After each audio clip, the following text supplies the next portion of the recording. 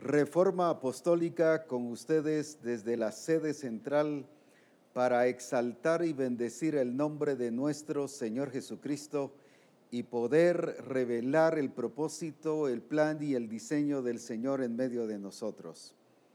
Reforma Apostólica ha sido una bendición tremenda para tantas personas y han experimentado cambios, transformación, ubicación, corrección, pero gracias a Dios nos está llevando a que sea esto un instrumento del Espíritu Santo para transformarnos y guiarnos a toda la verdad. Por eso alabamos a Dios y bendecimos al Señor por Reforma Apostólica y exaltamos su nombre porque es la manera que el Espíritu Santo nos está guiando en el camino, en la voluntad, en el proceso que el Padre ha determinado para cada uno de nosotros. Es de exaltar a Dios el ver a personas que ya están conectadas en Reforma Apostólica y poder exaltar y bendecir el nombre del Señor. Por ejemplo, la hermana María Elena Medina, la hermana Nelly de Hernández, el pastor William Hernández, Susi de Garay, el apóstol Carlos Navas, Pedro Gonón, Rebeca Garay. Tenemos también a Gloria Franco de Bogotá, Erika Franco, Nayeli Susunaga, el pastor Samuel Gutiérrez, Clemente de Arlington, Texas, Mary de Méndez, Bremely de Méndez, Luisa Gastume, Aura Marina, Ana Luisa Maravi de Perú, Silvia Solares de la sede central, el pastor Abraham Celada, Mirna Hernández, y tenemos otros hermanos como el pastor Rubén de Chile, que siempre nos escribe y dice: yo estuve viendo y escuchando Reforma Apostólica. Siempre nos informa de eso y gracias a Dios enviamos un saludo también para aquel hermoso lugar. Como los hermanos en Perú, en Colombia, en Honduras, en Estados Unidos, México, aquí en Guatemala, todos los lugares que nos ven, nos oyen, y a través de SoundCloud tenemos la información de Colombia, México, Perú, Puerto Rico, Argentina, Ecuador, Canadá, Paraguay, Rusia, Alemania, Brasil, Francia, India, Hungría, y tenemos también otros lugares donde constantemente nos están viendo, como España, oyendo, Eslovaquia, Indonesia, Arabia Saudita, Inglaterra, Australia, Singapur. Así que bendiciones a todos aquellos que nos escuchan a través de SoundCloud y enviamos un saludo aquí de Reforma Apostólica, el programa de Dios para Misión Cristiana El Calvario. Estamos muy cerca ya de nuestro congreso y sé que tremenda bendición es y será en nuestra vida. Hay ya iglesias que vienen informándonos de la cantidad de personas que traen y qué hermoso es eso. Gracias a Dios y el Espíritu Santo, así como nos dijo la vez pasada, el Señor ya está listo. Es necesario que usted y yo estemos preparados también para disfrutar esa gloria de nuestro Señor Jesucristo. Hemos estado ya trayendo durante varios lunes aquí en Reforma Apostólica los versículos de Mateo capítulo 3, versículos 15 al 17, y dice así: pero Jesús le respondió: deja ahora, porque así conviene que cumplamos toda justicia. Entonces le dejó. Y Jesús, después que fue bautizado, subió luego del agua, y he aquí los cielos le fueron abiertos, y vio el Espíritu de Dios que descendía como paloma y venía sobre él. Y hubo una voz de los cielos que decía: este es mi Hijo amado, en quien tengo complacencia. Este es mi Hijo amado, en quien tengo complacencia. Hemos estado hablando sobre la importancia de comprender cielos abiertos.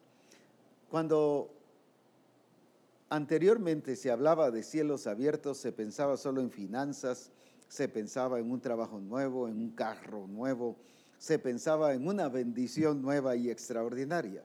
Pero cuando estamos hablando ahora de cielos abiertos, es el reino de Dios establecido y manifestado y expresado en medio de nosotros, así como sucede en el cielo, así también aquí en la tierra.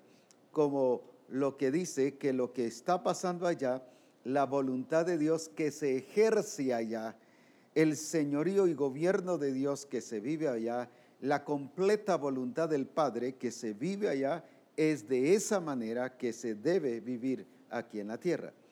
Y estuvimos hablando entonces que es una dimensión celestial en la cual nos lleva a vivir la plenitud del Padre en medio de nosotros. Y por eso glorificamos el nombre del Señor. Pero ahora estaremos viendo otro punto importante de esto, y lo estaremos basando especialmente en el versículo 17, donde dice: y hubo una voz de los cielos que decía: este es mi Hijo amado, en quien tengo complacencia. ¿Por qué el Padre dijo esto? Porque vio el sometimiento de Jesucristo en cumplir toda justicia. Él, como decíamos en los programas de Reforma anteriores, Él no se sometió después de que fue bautizado. Él se bautizó por estar sometido al Padre en cumplir toda justicia, porque Él entendía lo que es ser guiado, lo que es estar bajo la vida del Padre y poder revelar y expresar al Padre en toda su plenitud. Es necesario el sometimiento. La sujeción es diferente al sometimiento. Yo me sujeto a las directrices, pero me someto a toda una vida, a todo un estilo de vida, expresando la voluntad del Padre. Por eso es que muchos confundimos: yo estoy sujeto al Padre porque he hecho caso de algunas directrices, pero todo mi estilo de vida no es expresando el carácter y la vida de Cristo. Por eso es que solo algunas cosas parciales es que vemos a Cristo expresado en nuestra vida. Por ejemplo, alguien tiene un privilegio o alguna participación en la congregación, voy a asumir, de predicar o de adorar o de dar el discipulado. Y ahí está siguiendo una directriz y enseñando lo que el Señor nos ha dicho. Pero eso no significa o no implica que esa persona está sometida, está bajo no solo el gobierno, sino que está expresando a Cristo.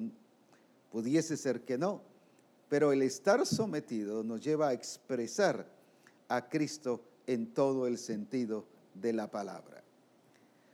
Por eso cuando el Padre dice: este es mi Hijo amado en quien tengo complacencia, está hablando de una complacencia más bien en sí mismo, porque el Padre estaba complacido en Cristo, si ni siquiera había iniciado su ministerio, apenas se estaba bautizando, no había sanado a ningún enfermo, no había sanado a ningún paralítico, no había resucitado a ningún muerto, no había echado fuera demonios.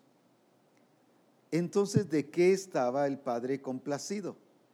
No solo estaba complacido de la vida de Cristo, que estaba dando la talla, que el perfil al cual él había sido enviado lo estaba cumpliendo con toda exactitud. Pero más que eso, no era solamente estar contento porque Cristo estaba cumpliendo su propósito aquí, sino que él, el Padre mismo, se sentía complacido en sí mismo, porque Él estaba viendo su perfección, estaba viendo su exactitud, estaba viendo su excelencia, estaba viendo su plenitud en Cristo mismo. Por eso el Padre se complació, porque no solo lo estaba representando, sino lo estaba revelando tal y como Él es. El hacer la voluntad del Padre, dijo Cristo, es realmente lo grandioso en la vida de Jesús. Por eso es que Dios se deleita y Dios se deleitó al ver en Cristo su propia belleza y perfección. En otras palabras, es como cuando uno se ve en el espejo y se mira cómo está. Algunos se ven bonitos, otros más o menos, y otros diferentes, otros asumen que están bonitos, y diferentes opiniones sobre este aspecto. Pero el Padre no estaba asumiendo. El Padre se estaba deleitando en su propia belleza y en su propia perfección al ver a Cristo expresando su gloria y su imagen aquí en la tierra. Volvemos al pasaje de Hebreos capítulo 1 y versículo 3, cuando dice que Él es el resplandor de su gloria y la imagen misma de su sustancia. Pero en otras versiones, como en la NTV, dice que Él es el que manifiesta y expresa su carácter, su vida, su esencia. Él es la misma esencia del Padre. Ahora, no solo está hablando de cuando fue a la cruz que cumplió todo, sino desde antes, desde que nació y era niño y se expresó en toda su adolescencia, y aún antes de iniciar su ministerio, ya Cristo vivía con la exactitud y la expresión del Padre. Entonces no es solamente cuando somos llamados a un ministerio que necesito consagrarme, que necesito ser espiritual, que necesito más de Dios, sino es en toda mi vida, desde que nazco de nuevo, que debo expresar la gloria y la plenitud de nuestro Señor. Cuando Felipe le pregunta a Jesucristo aquí en Juan capítulo 14 y le dice: yo veo dos cosas aquí a los discípulos afectados y que estaban viendo, voy a usar esta palabra, con velo a Jesucristo, porque no lo estaban viendo tal como Él es, como Él era, sino lo estaban viendo nada más como una persona ungida, como un maestro, como alguien que les estaba enseñando y que les estaba discipulando.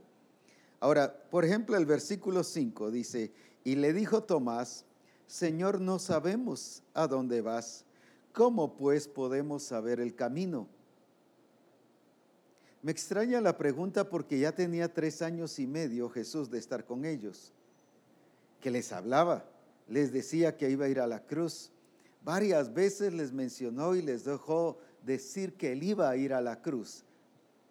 Pero ahora, cuando les dice todo esto, este pasaje de Juan 14 fue precisamente una de las palabras que Jesús habló en la última semana antes de la crucifixión, en los últimos días antes de la crucifixión.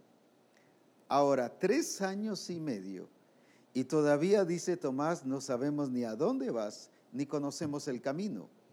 ¿Por qué, si se les había sido revelado, por qué no lo captaban? ¿Por qué no lo entendían en la dimensión en comprender el propósito y el plan del Padre en Jesucristo? Pero lo mismo vemos aquí. Por eso Jesús dice en el versículo 6: yo soy el camino y la verdad y la vida. Nadie viene al Padre sino por mí. Se los está volviendo a recalcar: yo soy. Es que usted, en otras palabras, no lo han visto en mí, si ese soy yo. Ahora vamos a ver por qué. Y dice aquí en el versículo 8: y Felipe le dijo: Señor, muéstranos al Padre, y nos basta.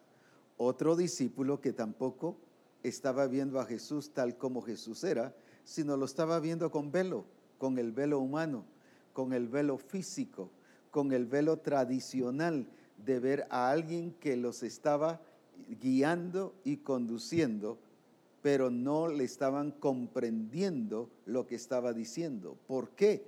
Ahora viene entonces Jesús y le dice en el versículo 9: ¿tanto tiempo hace que estoy con vosotros y no me has conocido, Felipe? Ahora, ¿por qué no lo había conocido? Y Jesús mismo le dice: el que me ha visto a mí ha visto al Padre. ¿Cómo pues dices tú, muéstranos al Padre? Ahora, ¿por qué todos los discípulos no miraban en Jesús al Padre? no porque Jesús no lo estuviese revelando, sino porque ellos estaban viendo de otra manera a Jesús. Creían en Jesús, en sus milagros, en que proveía, en que multiplicaba los panes, pero ahora mire la deficiencia de creencia de los discípulos. Por eso al principio nos extraña en el versículo 1 que les dice: no se turbe vuestro corazón, creed en Dios, creed también en mí. ¿Cómo es eso que a discípulos que los ha estado preparando y capacitando durante 3 años y medio les habla de creer? Ahora mire el creer a lo cual el Señor se refiere. Aquí en el versículo 11. Creedme que yo soy en el Padre y el Padre en mí. De otra manera, creedme por las mismas obras. Y de cierto os digo, el que en mí cree, pero no cree que es proveedor, no es que crea que es sanador, no es que crea que es libertador, no es que crea que el Padre lo envió nada más a cumplir una tarea, su propósito, su plan. No se refiere a esto. No es creer para ser salvo, es creer, pero mire, él es muy específico y muy claro. Creedme que yo soy en el Padre y el Padre en mí. Eso era lo que los discípulos no creían, por eso no lo entendían. ¿Qué les está diciendo Jesús? No creían que Jesús se originaba del Padre, que Él procedía del Padre. No era solo un enviado común y corriente a la tierra a cumplir un propósito, y por eso es que Él resalta mucho que Él es el enviado del Padre, pero no un enviado como un heraldo que solo va a leer y dice: esto es lo que dice el rey y es así y asá, y el rey dice esto y el otro, y solo dice lo que el rey le dijo, pero ese heraldo no lleva la genética del rey ni es el hijo del rey. ¿Y cuántas veces nos constituimos de esta manera? Puros heraldos transmitiendo solo lo que el Padre dice, solo la revelación, pero sin la genética, sin la expresión del Cristo mismo que está en nosotros. Ahora, qué lindo, Cristo está diciendo lo que el Padre dice. Sí vino a cumplir una función del heraldo, pero no un oficio de heraldo. El problema del heraldo era que no necesitaba tener la misma expresión y la misma genética del rey. Mientras que Cristo en su función de heraldo, porque Él dice: las palabras que Él me ha dado, yo les he dicho. Lo que Él me ha enseñado, yo les enseño. Pero era un heraldo que Él dice: el Padre está, yo soy en el Padre y el Padre está en mí. Ahí radicaba la diferencia de estar en Cristo Jesús. Y por eso es que aquí en Juan 14, y ¿qué dice aquí? Ya que Cristo está reflejado en relación al Padre, y el Padre ve la gloria de su Hijo, y por eso es que Él se siente complacido de la expresión y cómo Cristo está revelando al Padre en todas las cosas. ¿Pero por qué? ¿Cuál era entonces el problema? ¿Por qué tenían velo para ver a Jesús? Porque no creían que el Padre estaba en Cristo y que Cristo estaba en el Padre. Por eso todo lo que decían solo lo miraban como un Cristo separado del Padre, como un Cristo aislado del Padre, solo como un enviado común y corriente, pero no alguien que procedía del Padre, se originaba en el Padre, que estaba en el Padre. Por eso era que nunca, aunque Cristo estaba haciendo los milagros y revelando y expresando la imagen y la sustancia del Padre, los discípulos no miraban al Padre. ¿Y cuántas veces nos pasa a nosotros eso? ¿Y cómo lo demostramos que no creemos nosotros también en que Cristo está en el Padre y el Padre está en Cristo? ¿Cómo? En que no hemos creído y entendido y comprendido exactamente que nosotros estamos en Cristo y Cristo en nosotros. no hemos entendido esa vida y esa unidad que existe en Cristo Jesús. Y si no la vivimos de esa manera, y por eso es que las prácticas de la naturaleza vieja siguen todavía frecuentes en muchos, la carne, el mundo todavía se expresa. ¿Por qué? Porque no hemos creído esa transformación, no hemos visto que es por nacer de nuevo, que como hemos nacido en Él y por Él, procedemos de Él. Como no lo creemos y cómo expresamos que no lo creemos, en que no somos la expresión de la gloria de Cristo, del carácter de Cristo. Por eso es que expresamos nuestro carácter, expresamos nuestro estilo de vida, expresamos nuestra cultura, expresamos nuestras tradiciones, y a algunos todavía les está costando erradicar todo eso. ¿Pero por qué? Seña que no han creído que Cristo está en el Padre y el Padre está en Cristo. Parece raro. No, si yo creo en Cristo. Los discípulos creían en Cristo, pero viene Jesús y les dice: creed en Dios, creed también en mí. Les llama a que crean a ese nivel de la procedencia, de que Cristo era realmente el resplandor de la gloria del Padre, era la esencia misma del Padre, era la expresión de la naturaleza del Padre, y eso era lo que ellos no habían comprendido. Y cuando no se comprende eso, tampoco se comprende la relación en Cristo Jesús. Ahora, ¿por qué? Porque todo se origina, la iglesia se origina en Cristo. Usted y yo, el nuevo nacimiento es por eso que se llama nuevo nacimiento, porque se origina en Cristo Jesús. Por eso es que dice que de modo que si alguno está en Cristo. ¿Qué está diciendo? Son las mismas palabras que Cristo dice de estar en el Padre y el Padre en Él. Pero ahora, así como Cristo está en el Padre y el Padre en Él, así es como usted y yo tenemos que estar en Cristo y Cristo en nosotros. Esa es la explicación aquí en Juan capítulo 15, cuando habla del pámpano. Todo pámpano que en mí no lleva fruto, dice el versículo 2, le quitará, y todo aquel que lleva fruto lo limpiará para que lleve más fruto. Pero luego el versículo 4 y 5, permaneced en mí, yo en vosotros. Permaneced en mí y yo en vosotros. Mire, lo mismo que dice de Cristo. Yo estoy en el Padre y el Padre está en mí. Ahora, ¿qué dice? Permaneced en mí y yo en vosotros. Llevar frutos, si no permanece en la vida, así tampoco vosotros si no permanecéis en mí. Yo soy la vid, vosotros los pámpanos. Y escucha otra vez esto: el que permanece en mí y yo en él. ¿Qué es lo que nos está diciendo?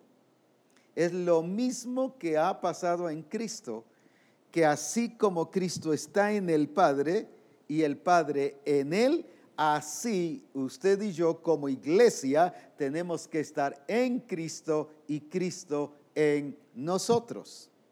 Ahora, ¿por qué? Este lleva fruto, mucho fruto, porque separados de mí nada podéis hacer.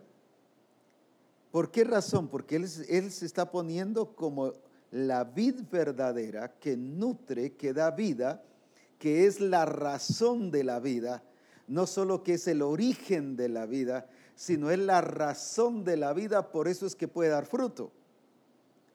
Al nosotros no estar en Cristo y Cristo en nosotros, no podemos dar fruto. ¿Por qué? Porque hay un estorbo de la vid que nutre, que pasa toda la genética, y por lo tanto el fruto no se puede dar.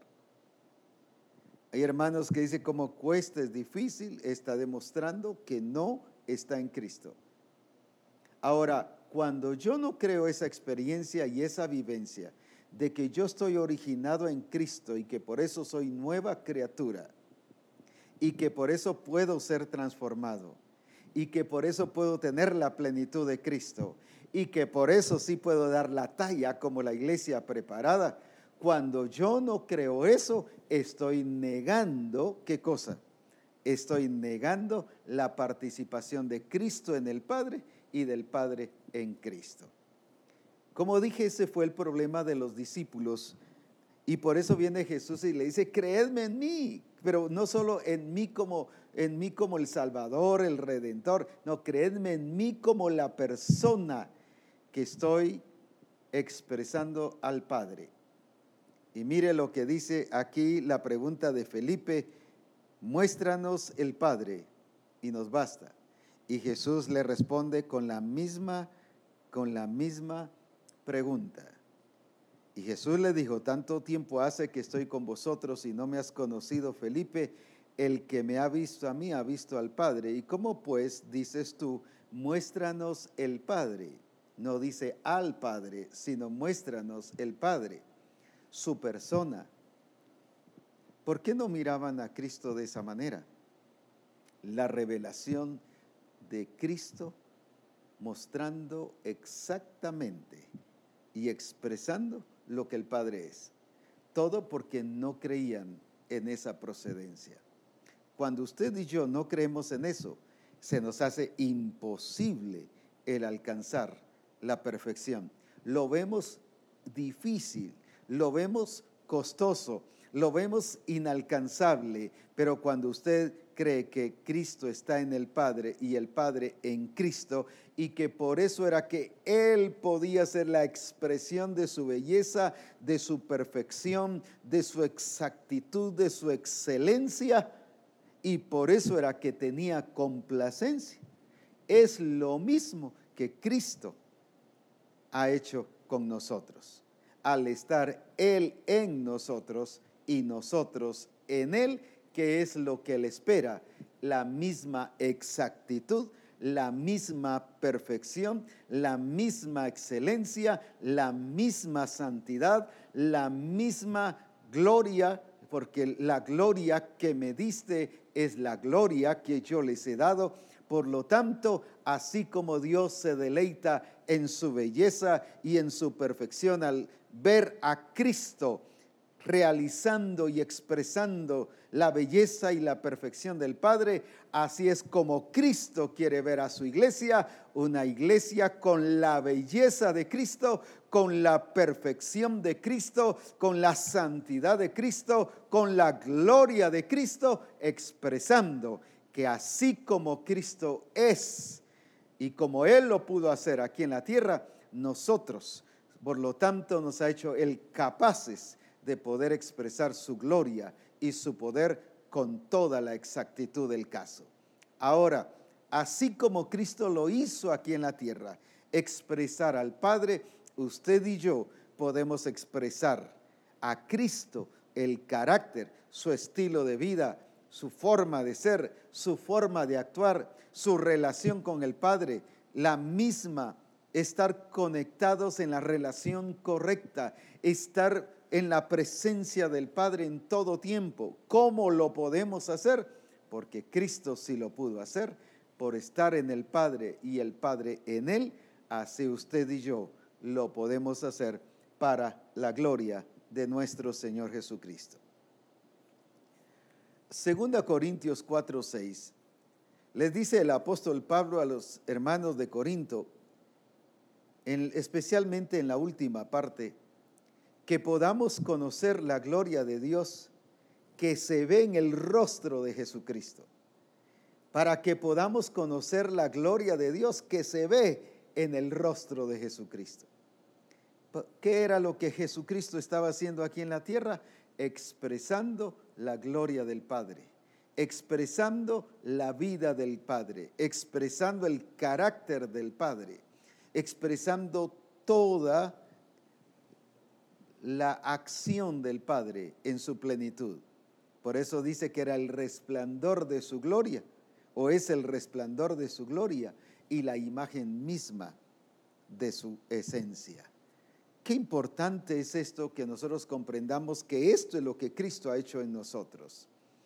Pablo lo entendía muy bien, y por eso dice aquí en Gálatas capítulo 2 y versículo 20, un texto muy conocido en el pueblo evangélico, pero mal entendido. Una cosa es que lo conozca y otra cosa es que lo entienda, o lo entienda parcializado. Con Cristo estoy juntamente crucificado, y ya no vivo yo. En otras palabras dice yo, ya nada que ver. ¿No es eso lo que dijo Jesucristo? Por estar en el Padre y el Padre en Él, y dice, por eso yo no hago nada por mi propia cuenta. Es lo mismo que nos está diciendo Pablo aquí.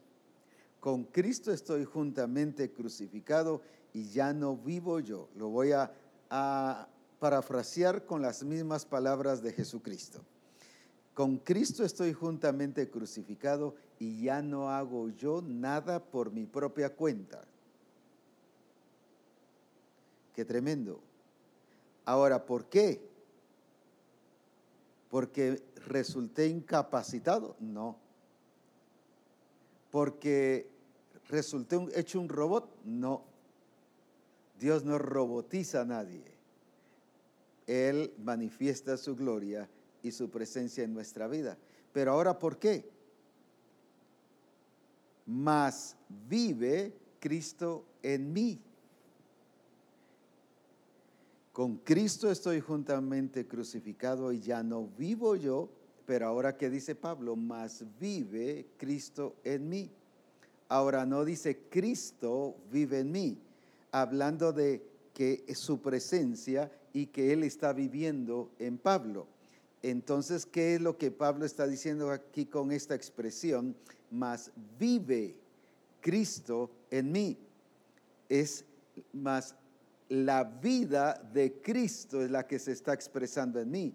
¿Por qué? Porque en la parte anterior dice, ya no vivo yo.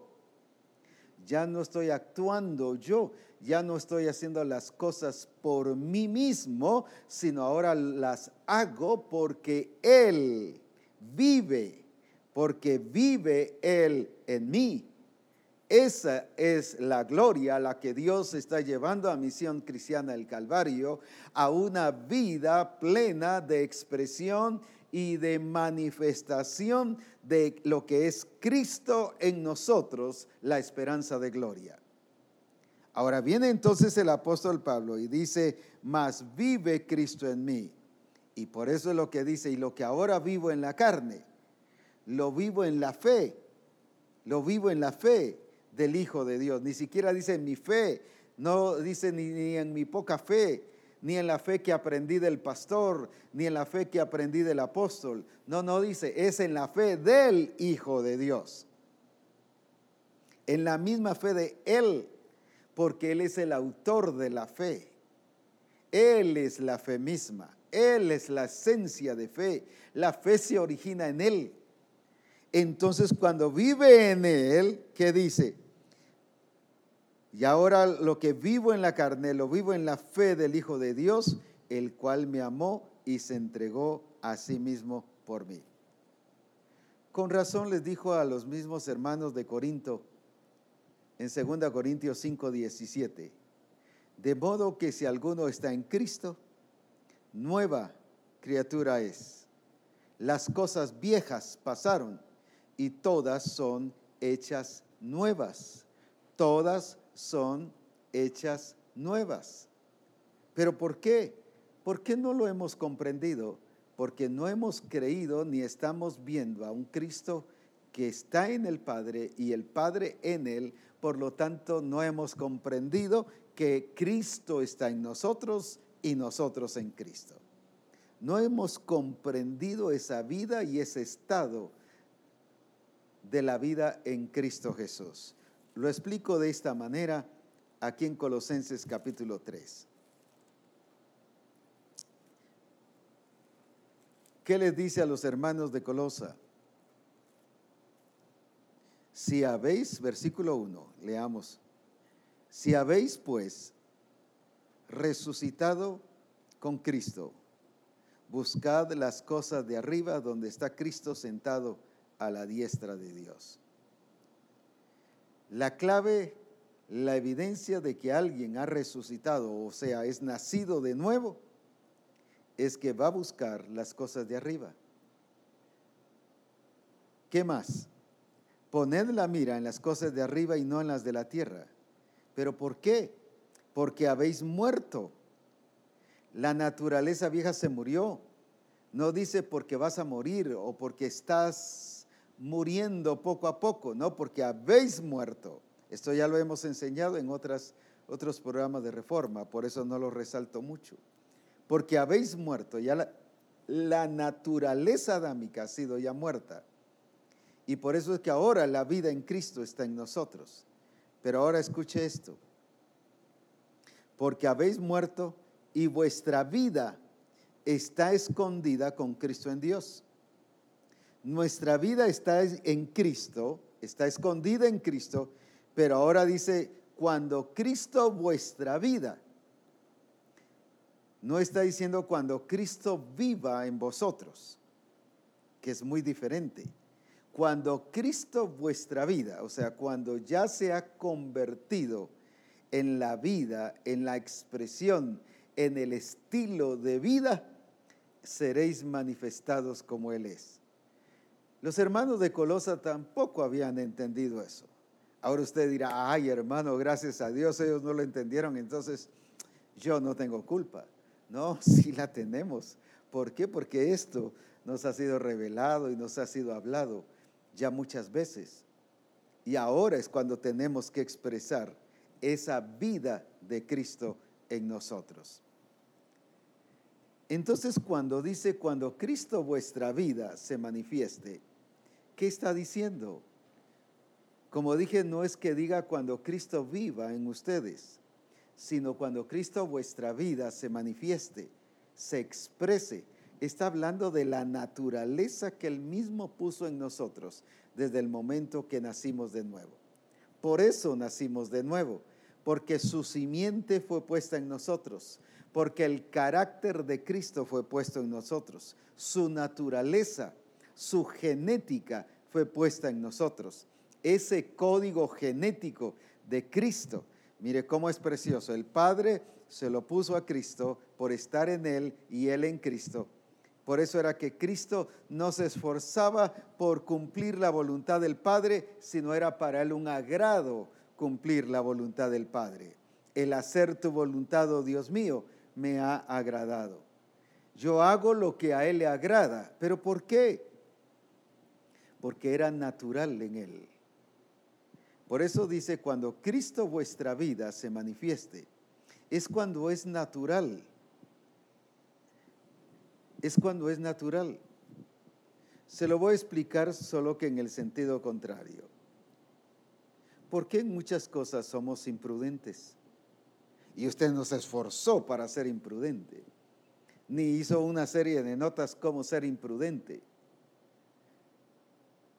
¿Por qué expresa la imprudencia? Natural, pero es porque está expresando una vida diferente a la de Cristo Jesús. Pero estoy solo refiriéndome al punto de actuar en lo natural. Si podemos actuar en lo natural en la carne, usted no fue a un seminario para recibir un curso y para aprender cómo enojarse. Sin embargo, se enoja, pues. Usted no fue a un seminario, tuvo que ir a un congreso para aprender a murmurar, por ejemplo. Lo hizo de una forma natural porque está expresando una naturaleza, en este caso que es de la carne y que es del mundo. Esa es la naturalidad que debe expresarse en nosotros, por causa de una naturaleza que está puesta en nosotros. Pero así como ha sido natural expresar la carne, aunque ahora aquí Pablo dice, esa ya está muerta, esa misma naturalidad es con la que Cristo tiene que ser expresado en nuestra vida. Muchos queremos ir a un seminario para aprender sobre paciencia y para aprender sobre no ser imprudentes, para aprender a cómo hacer las cosas que el Señor quiere que hagamos. Gloria a Dios por los seminarios. Pero si no estamos viendo a Cristo a cara descubierta, como en un espejo viendo la gloria del Señor, dice que no vamos a ser transformados. Solo estaremos yendo a aprender como puros heraldos y enseñando en las congregaciones, pero sin la expresión de Cristo en nuestra vida. Dios quiere que nosotros seamos heraldos, pero con genética. Cristo vino a hablar de Cristo y a mostrar al Padre, las dos cosas. No solo un heraldo de un oficio, sino un heraldo por naturaleza, proclamando la verdad de Dios, pero no solo dicha, sino expresada. Por eso es que él dijo, no solo estaba hablando del camino, no solo estaba hablando de la verdad, no solo estaba hablando de la vida, él dijo, yo soy. Yo soy. ¿Por qué razón? Porque el Padre se deleita, es un deleite en sí mismo ver expresado en Cristo la gloria de Él, del Padre, en la persona de Jesucristo. Y ese es el deleite que Cristo quiere tener con nosotros.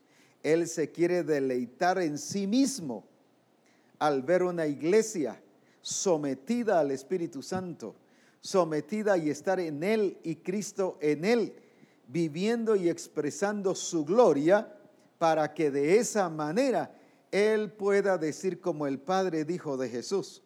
En este caso dijo, este es mi Hijo amado en quien tengo complacencia, pero en este caso que Cristo pueda decir, esta es la iglesia amada en quien yo tengo complacencia.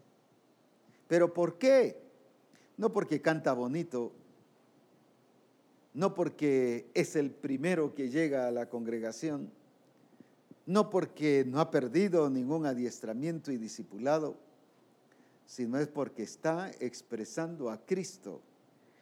Así como Cristo es el resplandor de la gloria del Padre y la imagen misma de su sustancia, así la iglesia tiene que ser el resplandor de la gloria de Cristo y la imagen misma de su sustancia. Solo así el Señor Jesucristo se deleitará en sí mismo al verse reflejado en la iglesia. Así como el Padre se deleitó en Cristo. Por eso dijo, este es mi Hijo amado en quien tengo complacencia.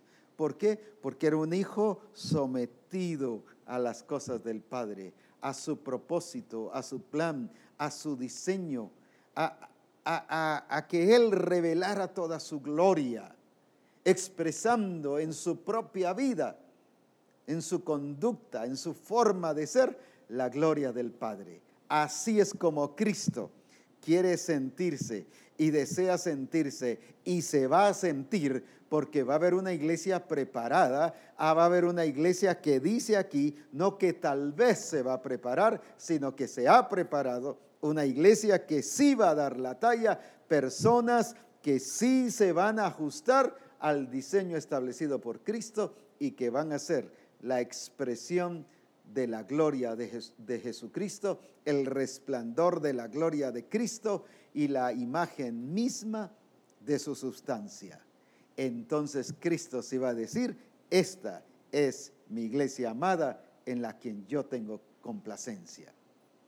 Ahora bien, cuando la Escritura dice en Efesios 5:27, que Él viene por una iglesia gloriosa, santa, sin manchas, sin arrugas, sin contaminación, ni cosa semejante. No es que hasta allí se va a gozar y va a decir, venid benditos de mi Padre y entrad. No es en esa ocasión. Él va a venir a presentarse a esa iglesia porque Él ya sabe que esa iglesia lo ha complacido. ¿Y cómo lo ha complacido? No con decirle te quiero mucho, te amo mucho, oh Cristo, oh Padre, tú eres mi especial tesoro. No es por eso. Es porque está expresando su naturaleza. Él no va a venir a tratar de encontrar una iglesia que medio exprese la naturaleza. ¿Por qué? Porque Él está en en el Padre y el Padre en Él, en Cristo, así también ha establecido que Él debe, ¿qué cosa? Estar en nosotros y nosotros en Él. Por ejemplo, en Juan 14, 20, ¿qué dice? En aquel día vosotros conoceréis que yo estoy en mi Padre. Él se pone como modelo. Pero luego dice, y vosotros en mí y yo en vosotros. ¡Qué lindo! Yo estoy en mi Padre y porque yo estoy en mi Padre, así es como ustedes tienen que estar en mí, pero yo también con ustedes, en ustedes. Qué hermoso es comprender esto, porque por ejemplo cuando dice la Escritura en Efesios 1:4, que Él nos escogió desde antes de la fundación del mundo, que nos escogió en Cristo. Esa palabra en Cristo significa que estábamos en Él, dentro de Él. Fuimos originados en Él. Su origen de la iglesia y usted como iglesia fue en Cristo Jesús. Pero dice que fuimos escogidos en Él, en la persona de Cristo. Por eso es que no podemos ni debemos cambiar el propósito, el diseño, ni el plan, ni todo lo que Él quiere, ni la imagen. ¿Por qué razón? Porque fuimos y procedemos de Él y en Él para la gloria de su nombre. Por eso Cristo dijo, yo por eso estoy en el Padre y el Padre en mí, para que ustedes sepan que salí de Él y que fui enviado del Padre. Cuando Él habla de que fui enviado del Padre, no es un enviado común y corriente, no es como un correo express, no es como alguien que le va a dejar a usted una pizza, una hamburguesa, no es como alguien que fue enviado a dejarle una encomienda, pero no tiene nada que ver con usted. Y a veces como siervos o siervas del Señor y a veces como ministros de Dios, realizamos tareas como que estamos independientes de Él, separados de Él, y actuamos a nuestra manera y hacemos las cosas como nosotros queremos. Por eso Jesús dijo, yo nada hago por mí mismo. ¿Pero por qué razón? Porque estaba en el Padre y el Padre en Él. Y mire esto precioso, Juan 14:10. ¿No crees que yo soy en el Padre y el Padre en mí? Las palabras que yo os hablo, no las hablo por mi propia cuenta. ¿Cuántos discipuladores hablan las palabras por su propia cuenta? ¿Cuántos pastores hablan las palabras por su propia cuenta? ¿Cuántos apóstoles hablan la palabra por su propia cuenta? ¿Cuántos evangelistas, y así podría enumerar, hablan las palabras por su propia cuenta? Y mire qué dice Jesús, no las hablo por mi propia cuenta. ¿Pero por qué? Sino que el Padre que está en mí, me encanta esta expresión, Él hace las obras. Vuelvo a leerlo. Sino que el Padre que está en mí, Él hace las obras. ¿Qué es lo que nos está diciendo aquí? Que cuando el Padre está en Cristo, lo que nos está diciendo es que al decir Él hace las obras, el que se está expresando en mí es el Padre. En otras palabras, ¿qué dice Jesús? Yo tan solamente soy un instrumento de Él, pero el que las hace, el que obra, el que revela la gloria del Padre es Él como Hijo. Por eso es que aquí está diciendo eso, el que hace la obra es el Padre. El que se expresa en mí, en otras palabras, está diciendo, no soy yo, es el que está en mí. La pregunta es, ¿por qué no ven a Cristo expresado en nuestra vida? Porque el que está en nosotros es el que hace, es el que se expresa, es el que se debe manifestar en nuestra vida. Por eso Pablo vuelve a repetir las palabras que le dijo a la iglesia de Colosa: cuando Cristo vuestra vida se manifieste. ¿Qué era lo que estaba haciendo aquí el Padre en Cristo? Se estaba manifestando Él. Y le dice: y si no creen en mí, pues por lo menos crean en las obras. Los llevó al mismo punto. Como era el Padre que hacía las obras, de todas maneras iban a ver al Padre, pues. Los llevaba siempre al mismo punto. Que todo lo que usted y yo hagamos, no lo hagamos por nuestra propia cuenta. Cuando hacemos las cosas por nuestra propia cuenta, es porque no hemos comprendido el estar en Cristo y Cristo en nosotros. Lo que dice el versículo 20: en aquel día vosotros conoceréis que yo estoy en mi Padre y vosotros en mí. Pero luego dice: y yo en vosotros. Es el mismo mensaje, la misma expresión, como dije, de los pámpanos: el que permanece en mí y yo en él. De modo que si alguno está en Cristo, el estar en Cristo es en su propósito, en su plan, es en la persona de Cristo. Y cuando Él se manifiesta, ya no vivo yo, mas vive Cristo en mí. Está diciendo: yo ya no me expreso, el que se expresa es Cristo en mí. El que dice, el que obra es Cristo en mí. Por eso es que cuando alguien hace milagros, como él cree que los está haciendo él y no Cristo que está en él los está haciendo, por eso es que forma su propia institución de milagros y su propio grupo evangelístico y su propio esto y el otro. Jesús no hizo eso. Él fue tan humilde, tan sencillo. Él expresó el carácter del Padre y él mismo dijo: el que está en mí, él es el que hace las obras. No que alguien que se dejaba así todo como un robot. No está diciendo eso.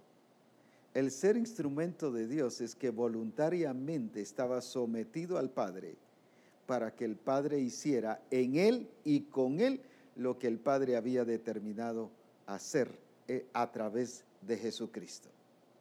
Es lo mismo que está sucediendo en nuestra vida y que lo que el Padre está revelando en Misión Cristiana el Calvario, para que Misión Cristiana el Calvario esté ubicada y en el lugar correcto. Nada más que sea el instrumento de la expresión y la revelación del carácter de Cristo en nuestra vida. Por eso es que cuando dice en Hebreos 1:3 que Él es el resplandor de su gloria y la imagen misma de su sustancia, lo que está diciendo era que realmente Cristo solo era un instrumento del Padre para que el Padre fuese expresado. Es lo mismo que les dice a los discípulos, así como el Padre, pero necesitaban creerle de esa manera. Y Misión Cristiana el Calvario no solo necesita creer que Jesús es el Señor, que Jesús es el Salvador, que Jesús es sanador, que Jesús es el libertador, que Jesús es el proveedor. No es solo eso. Necesitamos creer que Cristo se originó y su procedencia es en el Padre y que Él está en el Padre, así como nosotros estamos en Cristo y Cristo en nosotros. Es el mismo diseño, no se pierde, no cambia. No es que aquí sí es completo y aquí la mitad entre Cristo y la iglesia. Es que así como es completo el diseño en el Padre y en Cristo, así debe ser con la iglesia. Y por eso es que su iglesia amada que se ha preparado, la iglesia que ha alcanzado la perfección, la iglesia que alcanza la santidad, la iglesia que alcanza a ser gloriosa en todas sus dimensiones. Esa es la iglesia que es la plenitud de Cristo. Y a esa iglesia la que el Señor nos está preparando. Y por eso es que Él quiere que nosotros comprendamos nuestra relación con Cristo y Cristo en nosotros. Conoceréis que yo estoy en vosotros y vosotros estáis en mí. Qué tremendo eso. Por eso es que en todos lados, de modo que si alguno está en Cristo, la vida en Cristo no es el hecho de pertenecer a una religión, no es el hecho de asistir a una congregación, es estar en Cristo, pero Cristo en nosotros. Eso es lo importante. ¿Por qué no daba fruto aquí la vid o el pámpano? Todo pámpano que en mí no lleva fruto le quitará, porque estaba en él, pero no permitía que Cristo se expresara en él. Por eso es que ya después dice y corrige: permaneced en mí y yo en vosotros. ¿Por qué no llevó fruto el pámpano? Porque solo permanecía en Cristo, pero no permitía que Cristo permaneciera y se expresara en él, como pasa hoy en día en un gran porcentaje de cristianos. Están en Cristo, pero no permiten que Cristo sea expresado. De nada hubiera servido que Cristo estuviera en el Padre y que el Padre no hiciera las obras en Cristo. ¿De qué le hubiera servido? No hubiera revelado al Padre. ¿Por qué la iglesia hoy no revela a Cristo? Porque no le permite que Cristo se exprese, que la vida de Cristo sea la expresión de la iglesia, que el carácter de Cristo sea la expresión de la iglesia, que la plenitud de Cristo sea la expresión de la iglesia hacia el mundo.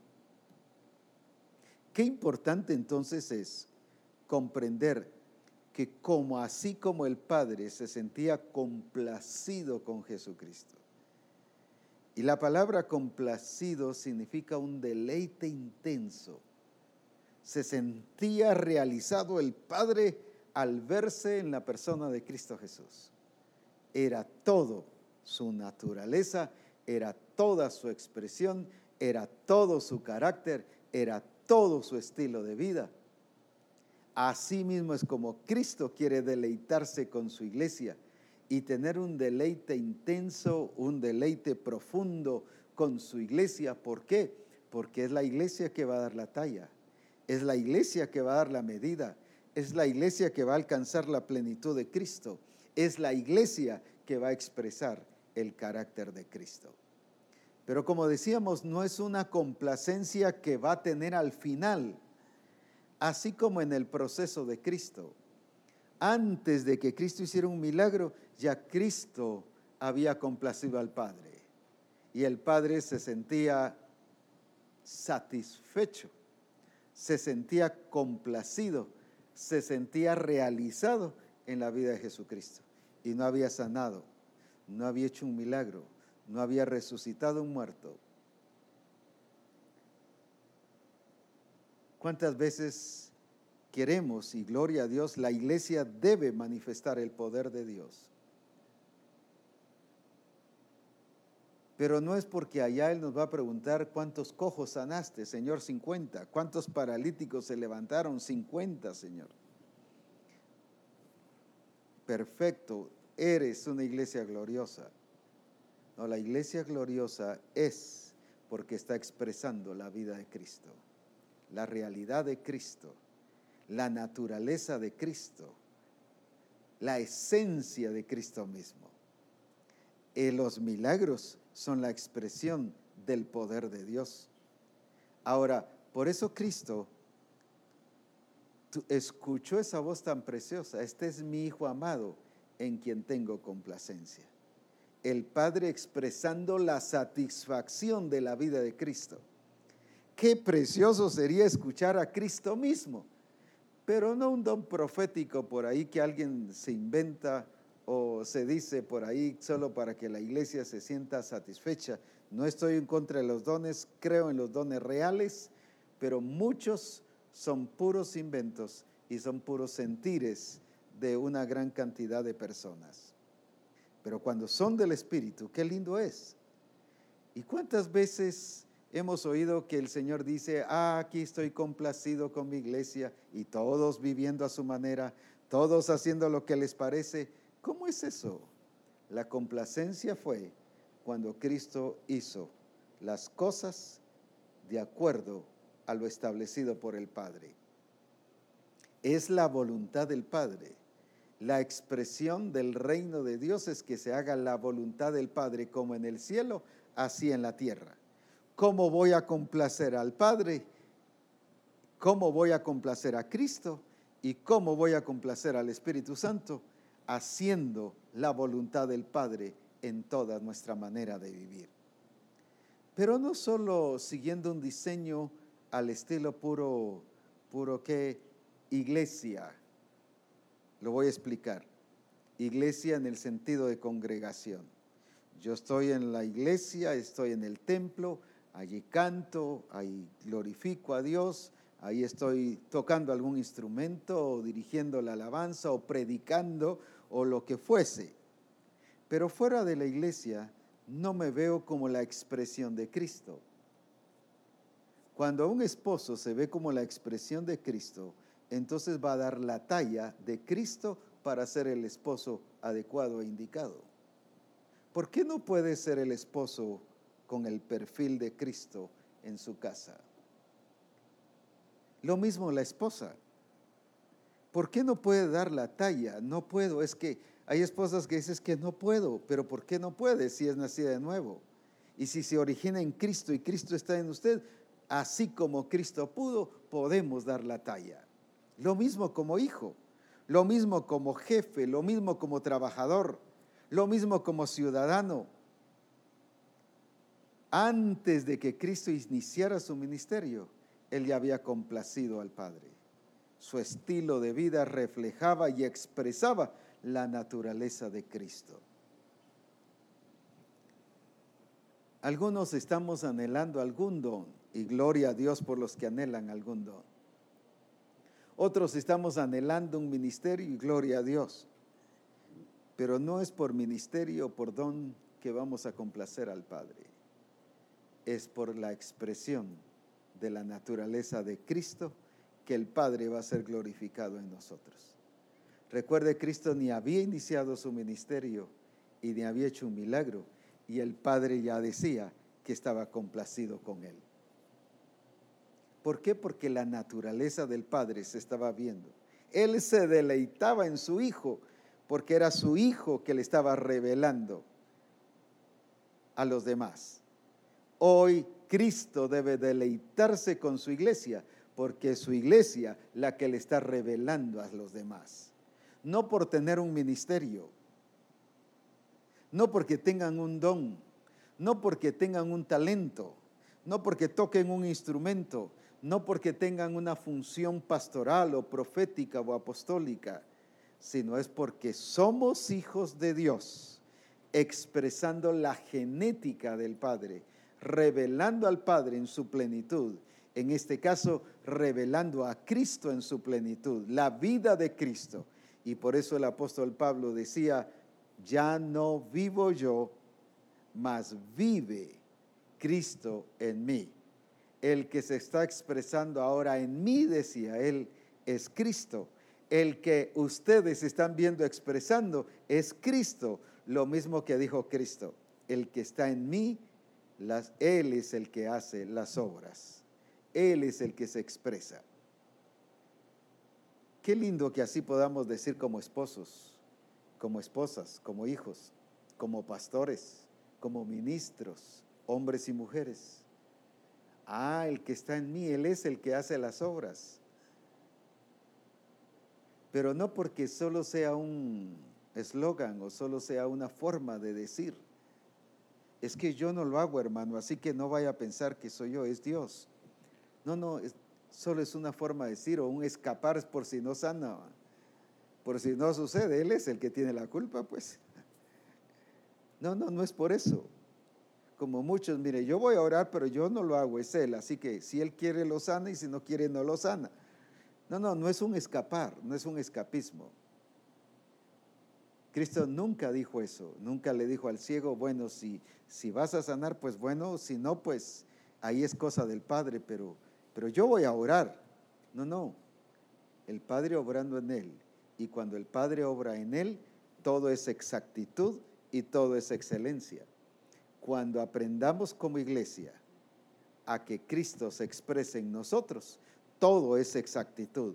No solo oración, no solo santidad, no solo gloria, sino el funcionar como esposos, como esposas, como hijos. Todo será en el perfil establecido por el Señor, como verdaderos discípulos de Jesucristo, expresando su gloria.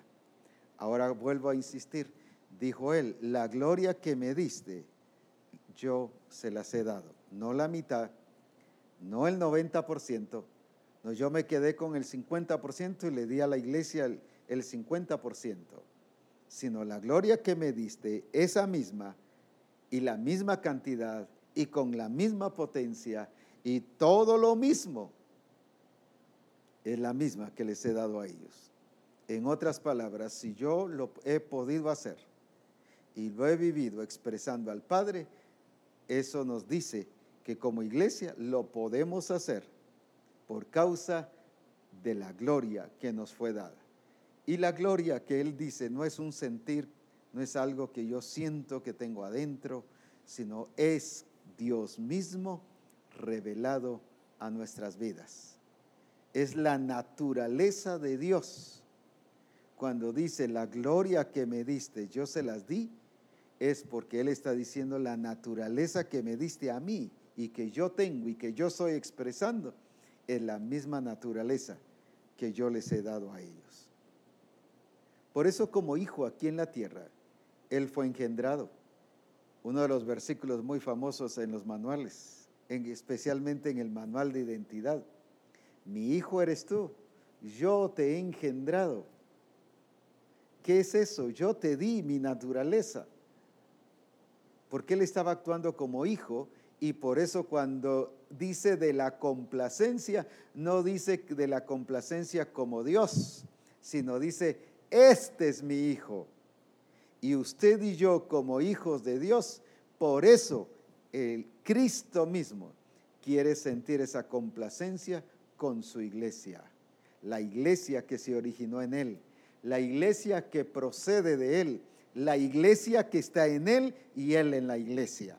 Esa iglesia es la que va a expresar la naturaleza de Cristo en toda su plenitud. Y esa iglesia es la que Dios ha llamado para que usted y yo hagamos las cosas realmente como Él quiere, para su gloria, para su honra, para su alabanza y que su nombre sea exaltado. Y que se oiga decir, esta es mi iglesia amada en la cual yo tengo complacencia. Un deleite intenso, supremo, un deleite que no tiene límite, gozoso y realizado en toda su plenitud. Así quiere que usted y yo seamos para la gloria del nombre de nuestro Señor Jesucristo. Oremos. Padre, te damos gracias porque nos estás enseñando la importancia del nuevo nacimiento y que comprendamos nuestro origen. Por eso es que es nuevo nacimiento, porque procede de Cristo. Así como Cristo resucitó de los muertos, que así nosotros nos levantemos en novedad de vida. Es en Él, por Él y es para Él. Que el nuevo nacimiento es precisamente la simiente de Cristo en nosotros. Se origina en Él su naturaleza. Por eso es que todo lo podemos hacer así como Cristo lo pudo hacer, a ese mismo nivel y a esa misma dimensión. Lo podemos hacer para la gloria de su nombre. Esta iglesia que le cree, así como Jesús le dijo a los discípulos, creedme que yo soy en el Padre y el Padre en mí. Dios le dice hoy a Misión Cristiana el Calvario, Misión Cristiana el Calvario, creedme que yo soy en el Padre y el Padre en mí, pero creed que yo estoy en ti y tú en mí, alabado sea su nombre, que yo estoy en la iglesia y la iglesia está en mí, que yo estoy en ti y que tú estás en mí. Así como dice Juan 14:20. Por eso, Señor, te exaltamos y declaramos tu gloria, porque ahora entendemos con claridad la razón de la naturaleza y el mismo diseño, y no cambia, así como pasó en Cristo, y por eso fue la expresión y el resplandor de su gloria y total y plena del Padre. Así Él quiere que su iglesia, que cada uno de nosotros seamos la expresión plena de Jesucristo en todo nuestro accionar. Gracias te damos en el nombre de Jesucristo. Amén. Amén. Cualquier comentario es muy importante, o algo que el Espíritu Santo le haya mostrado ahí o revelado. Es muy importante ahora que podamos participar, porque así nos enriquecemos todos y juntos podemos disfrutar de la gloria y del poder de nuestro Señor Jesucristo. Así que envíenos su comentario, envíenos su pregunta o lo que el Espíritu Santo le estuvo hablando durante que estuvimos transmitiendo el programa. Así que hágalo ahora y eso nos hará bendecir y enriquecernos a todo el resto de la audiencia.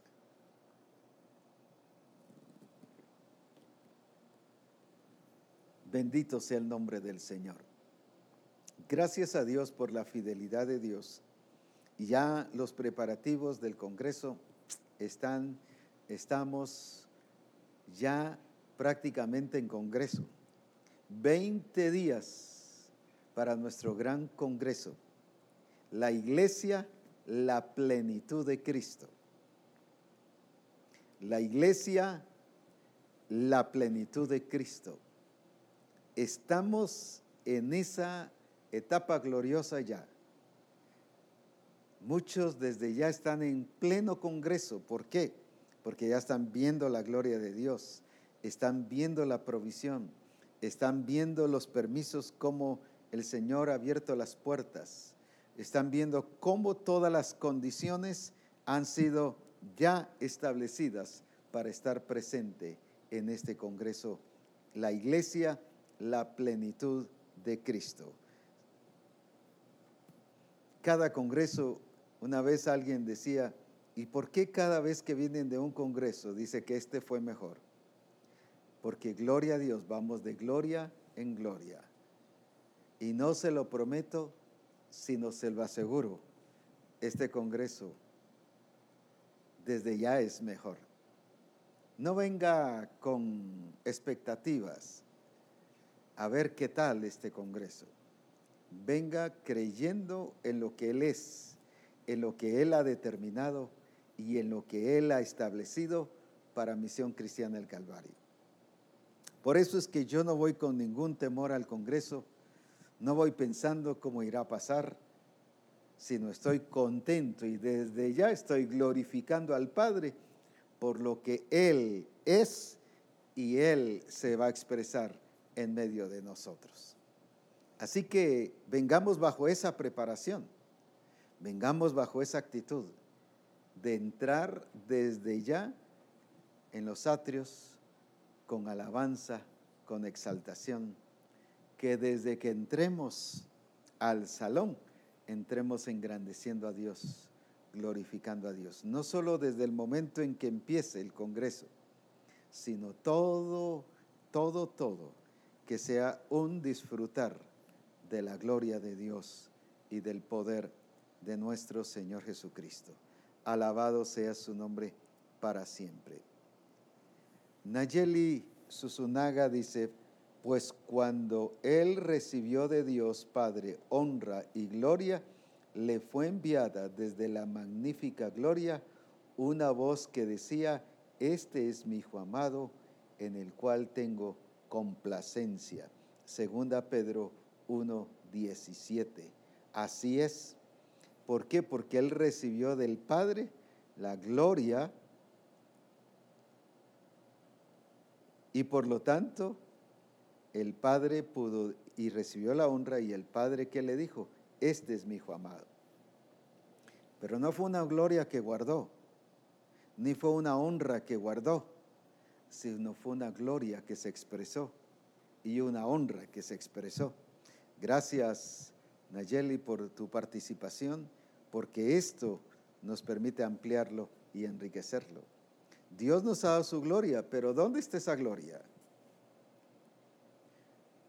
Cuando está con su familia, ¿será que ven la gloria de Dios en usted? Cuando está como mamá con sus hijos, ¿será que ven la gloria de Dios y la honra que fue dada? Cuando estamos en el trabajo, ¿será que ven la gloria de Dios en nosotros? Porque no es una gloria para guardarla, es una gloria para que se vea, se note, sea visible. Él es el resplandor de su gloria.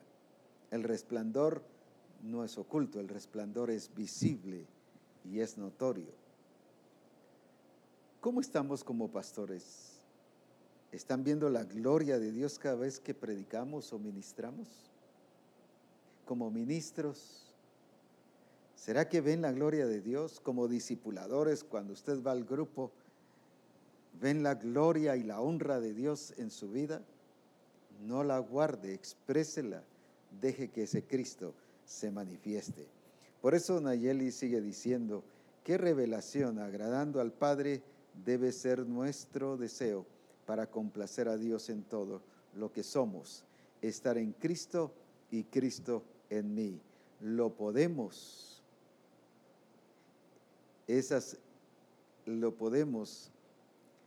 al hacer, porque es nuestra naturaleza, ser esa expresión plena en Jesucristo, expresar su carácter, su belleza y todo lo que Él es. Me detuve porque escribe lo podemos life al hacer, o sea, lo podemos vivir, entiendo, ya hasta inglés lo entiendo. Lo podemos el hacer porque es nuestra naturaleza. Podemos vivirlo. Ese era el problema de que los discípulos miraban como imposible lo que Jesús les estaba diciendo. Porque sí creían como maestro, sí creían que multiplicaba los panes, pero no creían que Él provenía del Padre.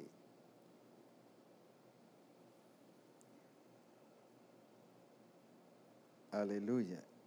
Por eso es que Él debe ser la expresión de cada uno de nosotros. Y si nosotros somos fieles en hacer lo que el Padre quiere, su gloria va a ser expresada en nuestra vida. Qué lindo será que usted, así como Nayeli y otros hermanos, el pastor Jacobo Arana, parafraseando, dice, y lo que ahora vivo en la carne, y la transformación que hoy vivo aún en este cuerpo, es por tener la fe en el Hijo de Dios. Es que no es porque yo tengo fe, por causa de mi fe, de mi capacidad de fe. Esa es limitada. Es la fe en el Hijo de Dios. Es la fe en esa esencia, en esa naturaleza de Dios. Por eso es que puedo ser transformado y puedo dar la talla. Y por eso es que Cristo aquí dice que sí se va a presentar una iglesia gloriosa. No que la va a hacer gloriosa y cuando se la presente. O sea, una iglesia que sí le ha complacido. Él viene, en otras palabras, a recoger una iglesia que le ha complacido, que le ha agradado, donde Cristo se deleita intensamente con su iglesia. Por eso es que Él no se va a casar con una iglesia aburrida o con una iglesia que no dé la talla, o una iglesia cansada, o una iglesia adolorida, o una iglesia triste o de bajón. Esa iglesia no complace a Cristo. Es la iglesia que expresa la vida, la gloria, la honra y el carácter de Cristo.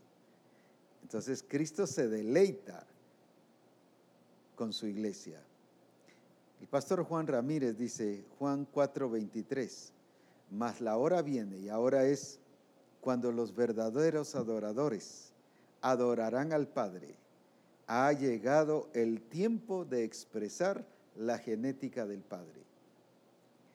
Definitivamente el tiempo para Misión Cristiana El Calvario ha llegado.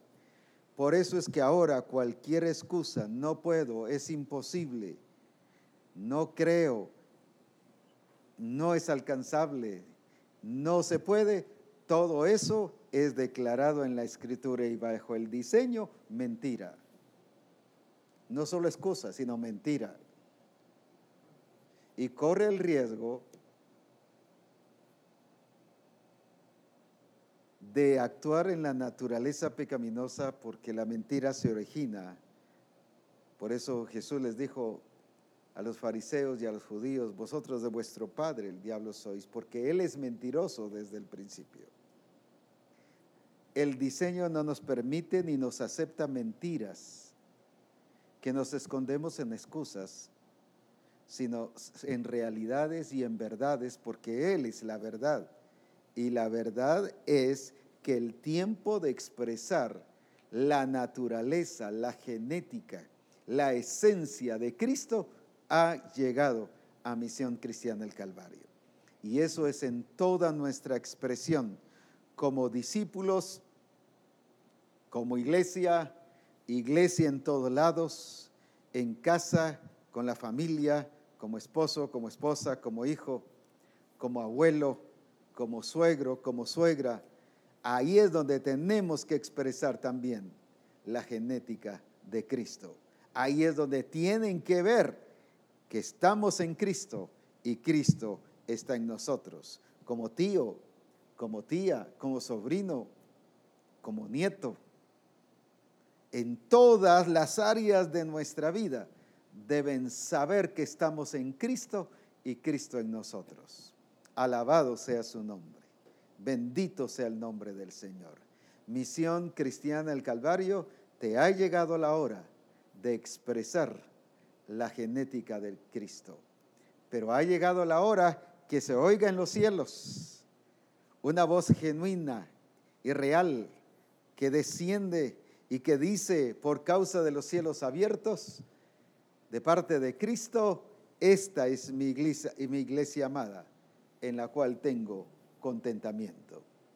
Así es, y eso lo dice la Escritura, que así pasará, porque sí habrá una iglesia que dé la talla, una iglesia que dé la medida, pero es la que expresa la naturaleza de nuestro Señor Jesucristo. El pastor Eddie Chinchilla dice, Cristo en mí, la esperanza de gloria. Definitivamente fue puesta la naturaleza en nosotros y no tenemos excusa. Vivir en la verdad en Cristo Jesús. Y que ya no vivo yo, mas vive Cristo en mí, es más, se está expresando Cristo en mí. Así y solo así se oirá que Cristo diga, esta es mi iglesia amada, en la cual tengo complacencia. Que Dios les bendiga, llenémonos de la gloria de Dios y del poder de Jesucristo, y que sea la expresión de Cristo en toda su plenitud. Exaltamos y glorificamos. Solo ha llegado una más y no quiero terminar así. Rebeca Garay dice, gloria a Dios, Cristo nos modeló ese vivir por naturaleza. Importante la atención que ponemos en ver cada detalle de la vida de Cristo para hacerlo tal y como Él lo hizo por naturaleza. Exactamente eso es. Gracias, Rebeca, por escribirnos. Y exactamente eso es lo que el Señor quiere que seamos. Que todo lo que hagamos ya no sea porque lo hacemos por nosotros mismos, sino por la naturaleza de Cristo en nosotros. Bendiciones. disfrutemos de su gloria y llenémonos más y más de Cristo y vivamos la gloria de Jesucristo en nosotros.